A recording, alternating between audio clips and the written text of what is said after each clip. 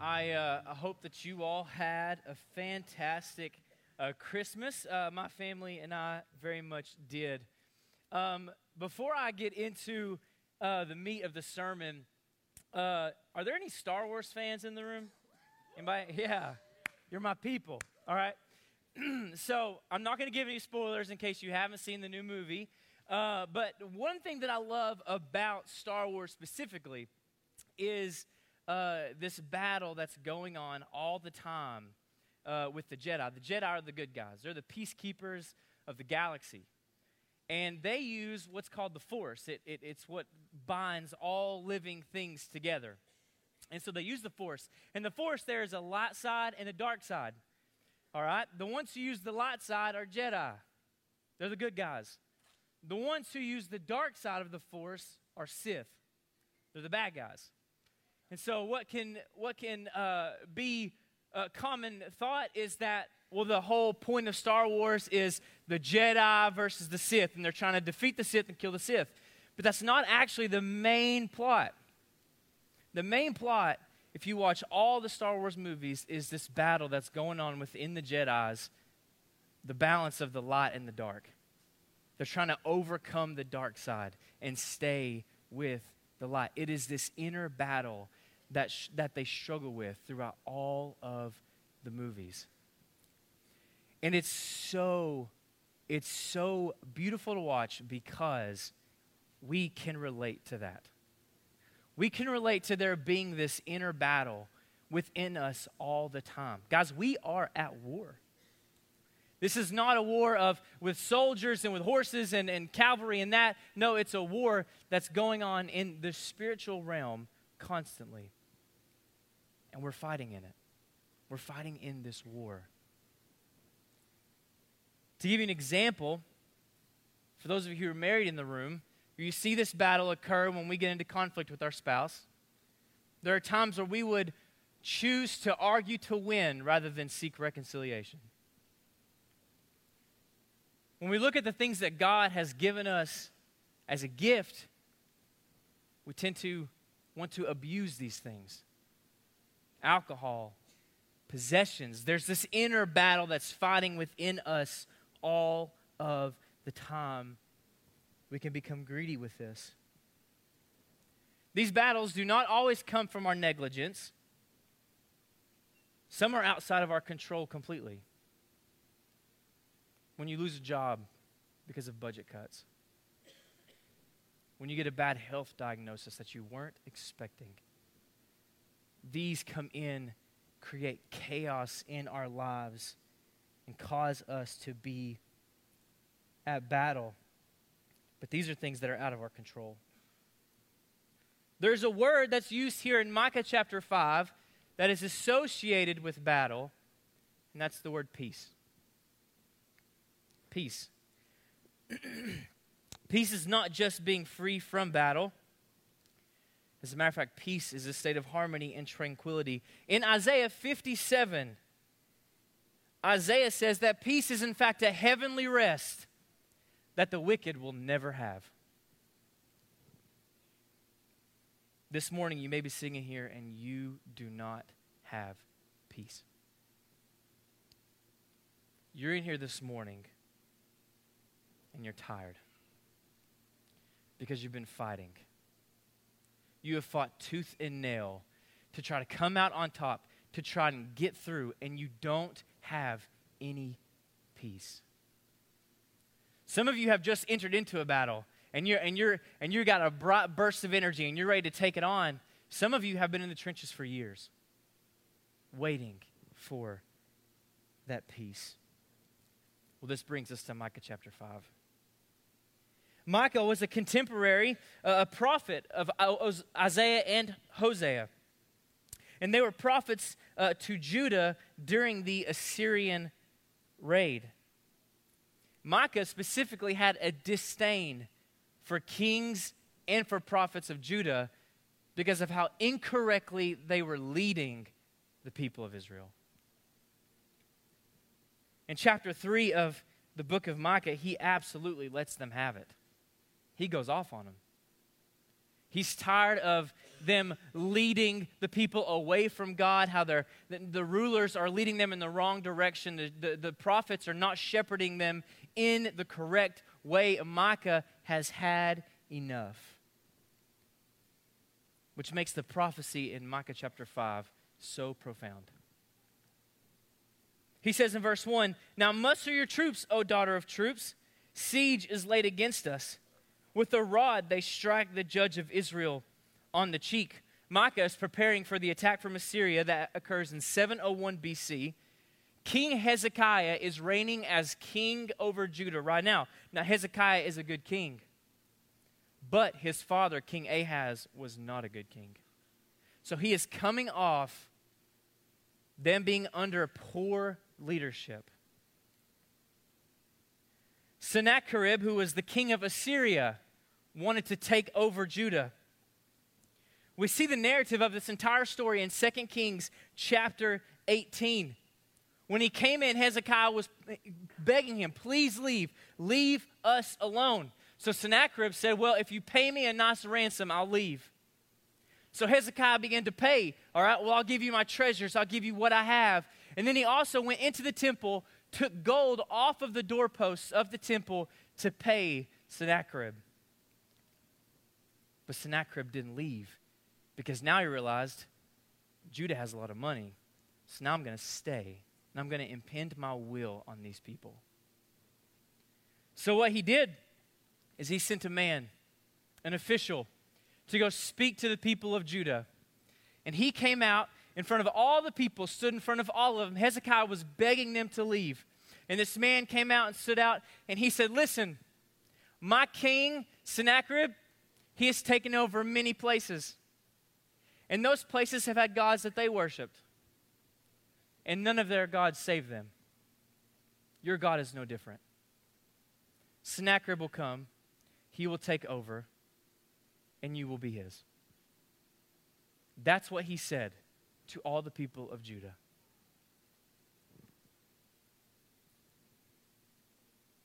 One of the commentaries that I came across last week says this: "The Assyrian official viewed all gods alike.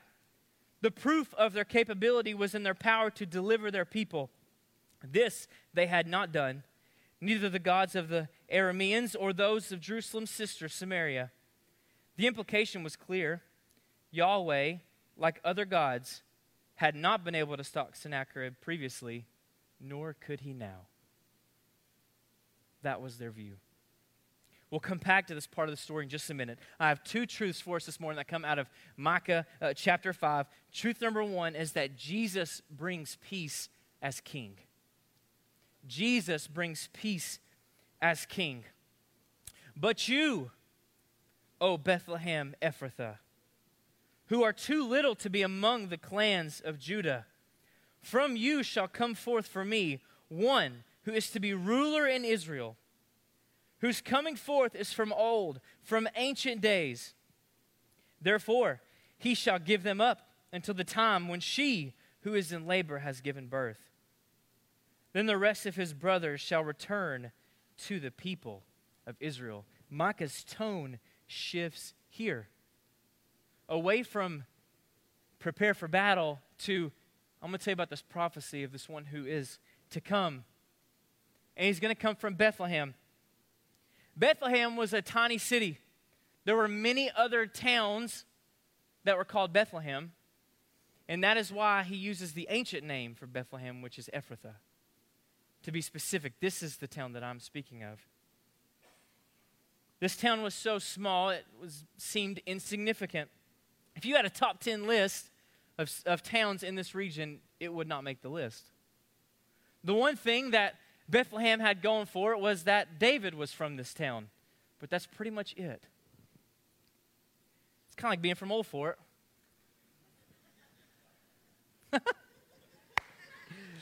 Y'all know what I'm talking about. When y'all leave the state and you all go somewhere else and you meet someone who's not familiar with North Carolina, you don't tell them you're from Old Fort. You tell them you're from right outside of where? Asheville, right? Because they know whereabouts where Asheville is. Okay, so Bethlehem is like Old Fort. Now, we do have B.G. Gillum, so, that was for you, buddy. All right. So, but this is a big deal. This is a big deal. We see similarities with this prophecy of Jesus, of that looking back to David. Samuel, who was a prophet back then, wanted a king like David to come after Saul. Micah knew a king better than David would come and take the place of Israel's feckless leadership. Feckless means useless. You can take that word with you. I learned that word last week. He wanted this king to come because of the lack of leadership they had seen. He wanted this better king to come.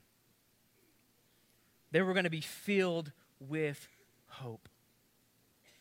The coming of Jesus was from Bethlehem was as unlikely as God choosing David among his seemingly capable brothers.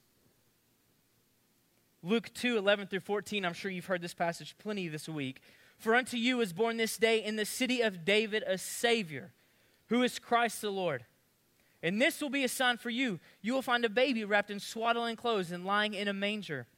And suddenly there was with the angel a multitude of the heavenly host praising God and saying, Glory to God in the highest, and on earth peace among those with whom he is pleased.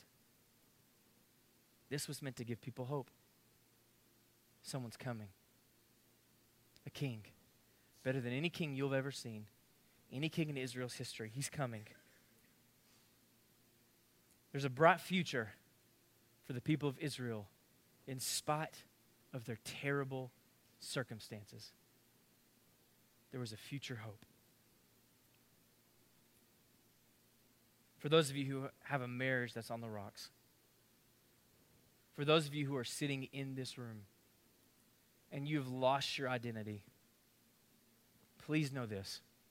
Satan wants your marriage to fail. He wants you to be lost with no identity whatsoever. He wants you to be hopeless. Like the people of Judah would be hopeless right here. But the works of evil have no power over you because of Jesus. Because of his work on the cross. This king would not be raised up on a throne, but he would be raised on a cross, taking our sin, taking our shame on the cross, taking a punishment that we deserved. A king who had laid down his life for his people, defeating the powers of darkness that had once controlled us, would no longer have any control over us anymore. That was Jesus.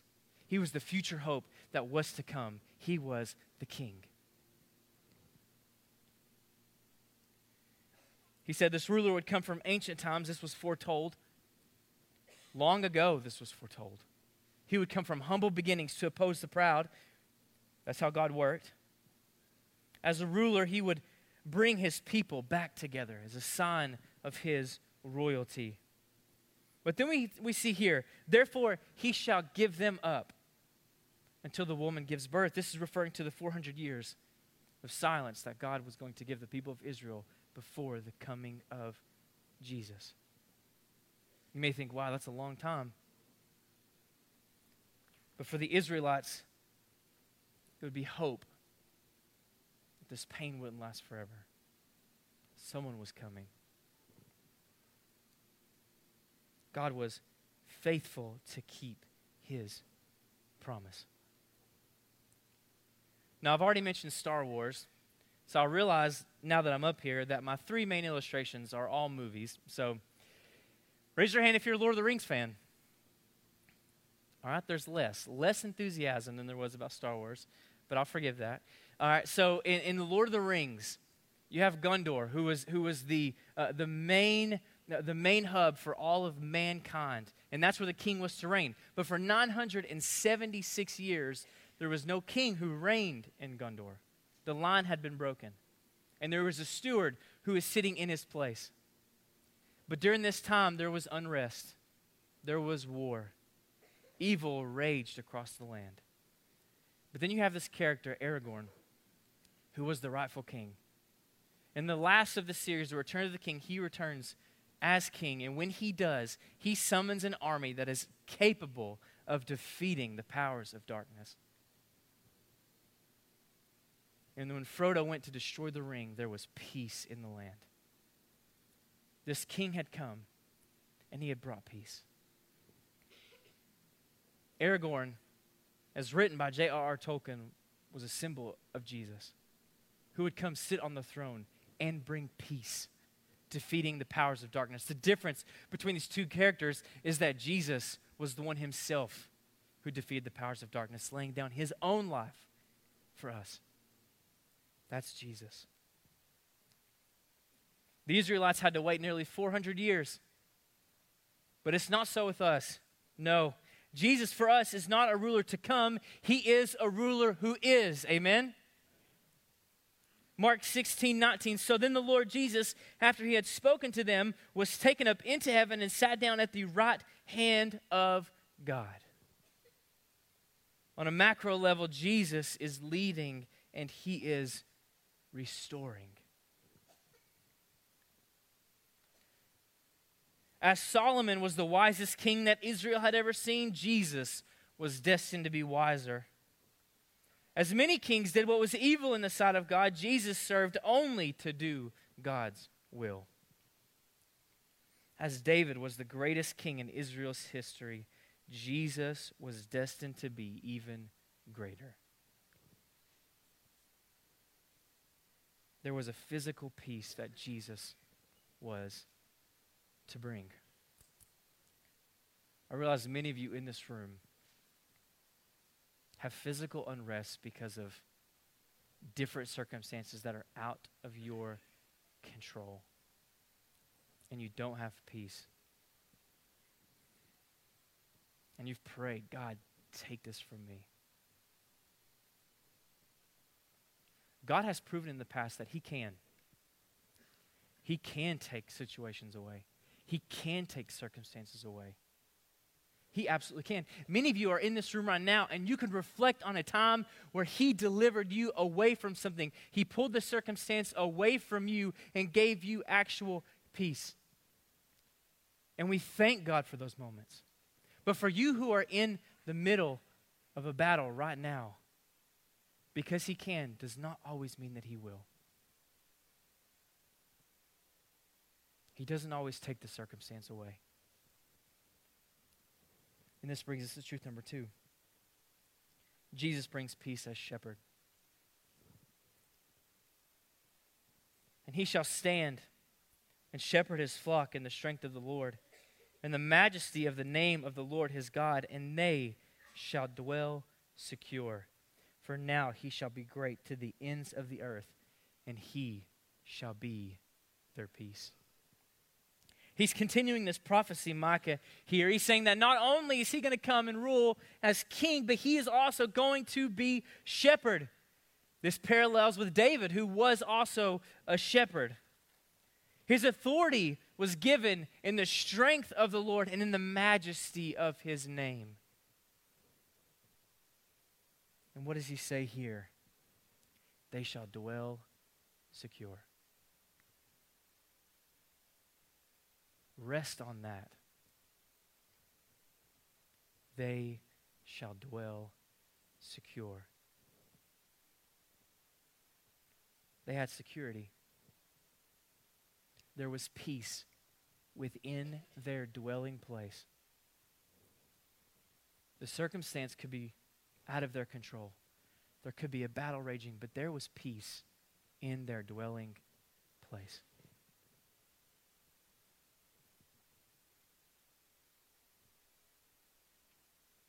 Despite their situation, they could be secure in him, their shepherd. How do we know this?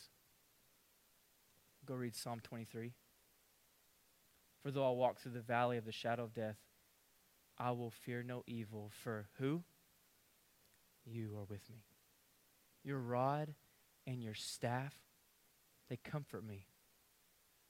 The tools that you use to shepherd me, they comfort me. Because when the walls are too high, when I can't see past what's happening, I can look to your staff and know that you are with me. Therefore I shall dwell secure. Because no matter where I am, there you are. He can bring physical peace, but he can also bring spiritual peace. Micah, of course, had disdain for Sennacherib, the king of Assyria, taking what he wanted, flaunting his power, trying to make his name great. And Micah says here, for now he shall be great to the ends of the earth. For my king, my shepherd king is going to be great to the ends of the earth. There's not an amount of land that Sennacherib could take over. He'll never be greater than this one that's to come, Jesus. Which is what Philippians 2 says. Paul says in Philippians 2, therefore God has highly exalted him, given him the name that is above every name, so that one day every knee will bow and every tongue will confess that Jesus Christ is Lord.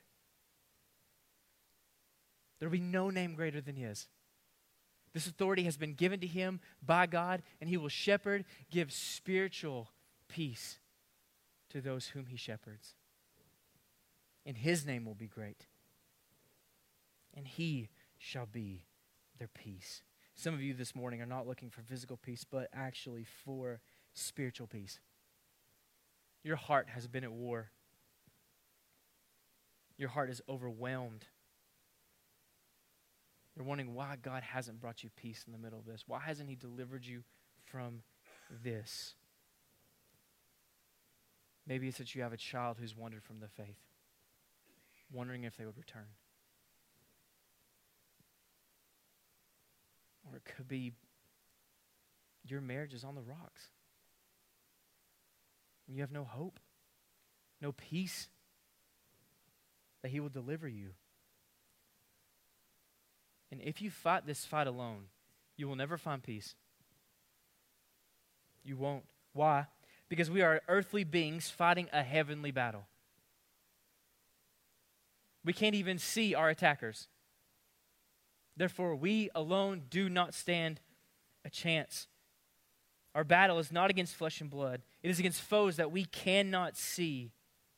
You need the good shepherd to come and defend you and fight on your behalf. As one who is in his fold, it is his nature to come and defend his flock. So we pray for peace, for strength, for perseverance. Continuing down this verse. When the Assyrian comes into our land and treads in our palaces, then we will raise against him 7 shepherds and 8 princes of men. They shall shepherd the land of Assyria with the sword, and the land of Nimrod at its entrances. And he shall deliver us from the Assyrian when he comes into our land and treads within our border. So Micah switches tone here. He's no longer prophesying about Jesus. Now he's talking about Assyria. So he stops looking forward. He's looking now. He's looking, this is what's going to happen now. We're going to raise up 7 shepherds and 8 princes. These are not exact numbers. This is symbolic to say that we have enough to defend. We will have enough. And I love the imagery that is used in this passage. Micah is so brilliant in how he says this. He says Assyria, at the very beginning, Assyria struck Israel on the cheek with a rod being a shepherd's tool. But then here at the end, he says, but Israel shall shepherd Assyria with the sword. You don't shepherd with a sword. I love this imagery that he's saying it's going to come to a battle. This is what's going to have to happen. But the reality is that one day when he is great over all the earth, the sword, being God's word, will rule over this land. To bring you to the end of what happened in this story, after Sennacherib takes over, Hezekiah begins to pray. He says, listen, God, Assyria has oppressed your people. They have mocked you. They have flaunted everything they have. They say that you're not going to defend us. And he says, what are you going to do? And if you go read 2 Kings chapter 19, you begin to see what happens. God finally speaks. And he speaks to Isaiah. This is one of those moments, all right? So raise your hand if you like The Princess Bride. There we go, okay. This is one of those moments in the movies where the hero comes in at the end unexpectedly to save the day, giving chill bumps down your spine. And so I use The Princess Bride because it's like when Wesley has been paralyzed. The man can't stand up. Prince Humperdinck has Buttercup trapped, and he comes to save her, and he's laying on that bed, and Humperdinck comes in there and says, "You can't even move," and he stands up and holds his sword up and said, "Drop your sword." Y'all got chills. That moment is like what's about to happen. God is finally going to speak. And Sennacherib is not going to like what he has to say. And he speaks through Isaiah. And in 2 Kings 19, 33 through 34, it's actually much longer, but I shortened it down to this. By the way that he came, by the same he shall return.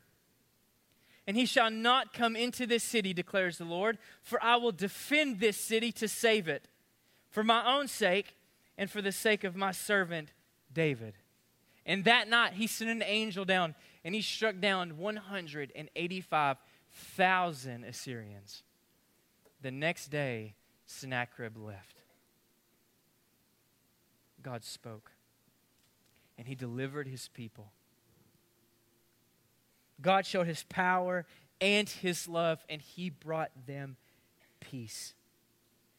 There was peace knowing that the shepherd king would come to defend his people, because he is the only one who is great enough to win this battle. There is no one who stands in equality with him. No one. We can take heart because our shepherd king is ruling and reigning at this very moment. What are we to fear? There are times where we get so worried about things that are out of his control, but they are not. There's nothing too great for him.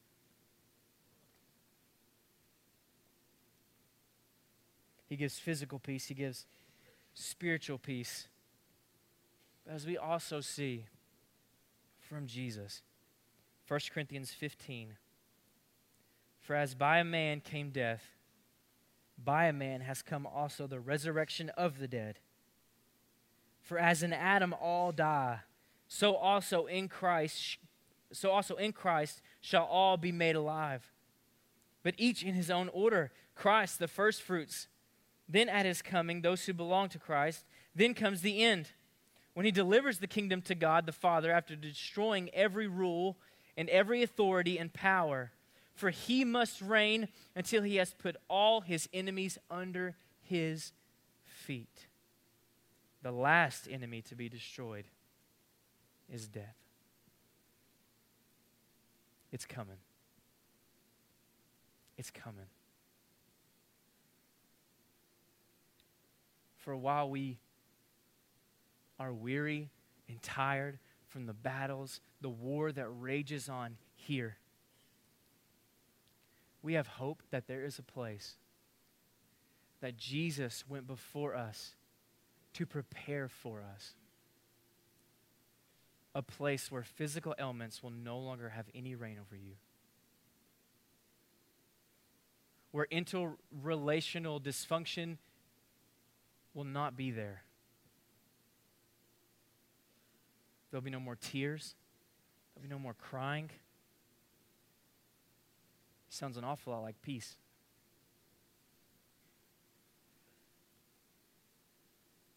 Heaven is a place of peace.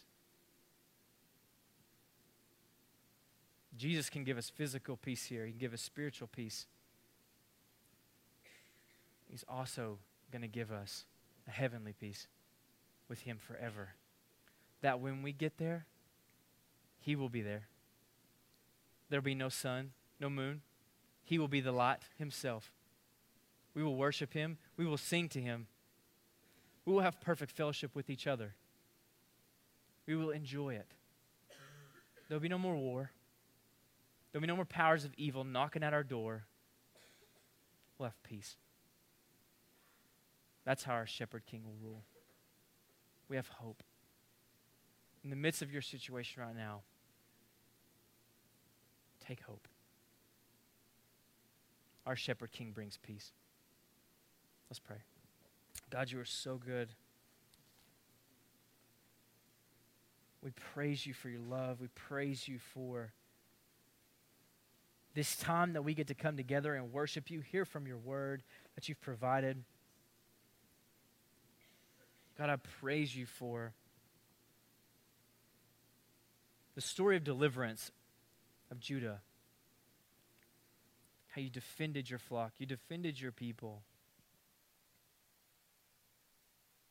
But that also in the midst of all this, you revealed to so many prophets the coming of the shepherd king who would come, who would one day rule over all of the earth, over all of creation. But he's not so high above us that he doesn't know what we're dealing with. That he would also be a shepherd. That he would walk right in front of us, leading us. For in times of trial, in times of heartache, he's right there. Lord, I pray for the people in this room who are either going through a difficult situation or who have been in the trenches, who have been fighting this battle alone, trying to find peace, trying to win. God, I ask you give them the power, the strength, the courage to lay down their arms for you. Allow you to fight the battle that we cannot win. For those of you who are in this room, God, I ask if they don't know you, that today would be the day that you sent your Holy Spirit to come to penetrate their hearts, to transform them into a new creation, so that they would know you, that they can know your peace. Lord, we love you. Forgive us when we fail you. In your name we pray. Amen.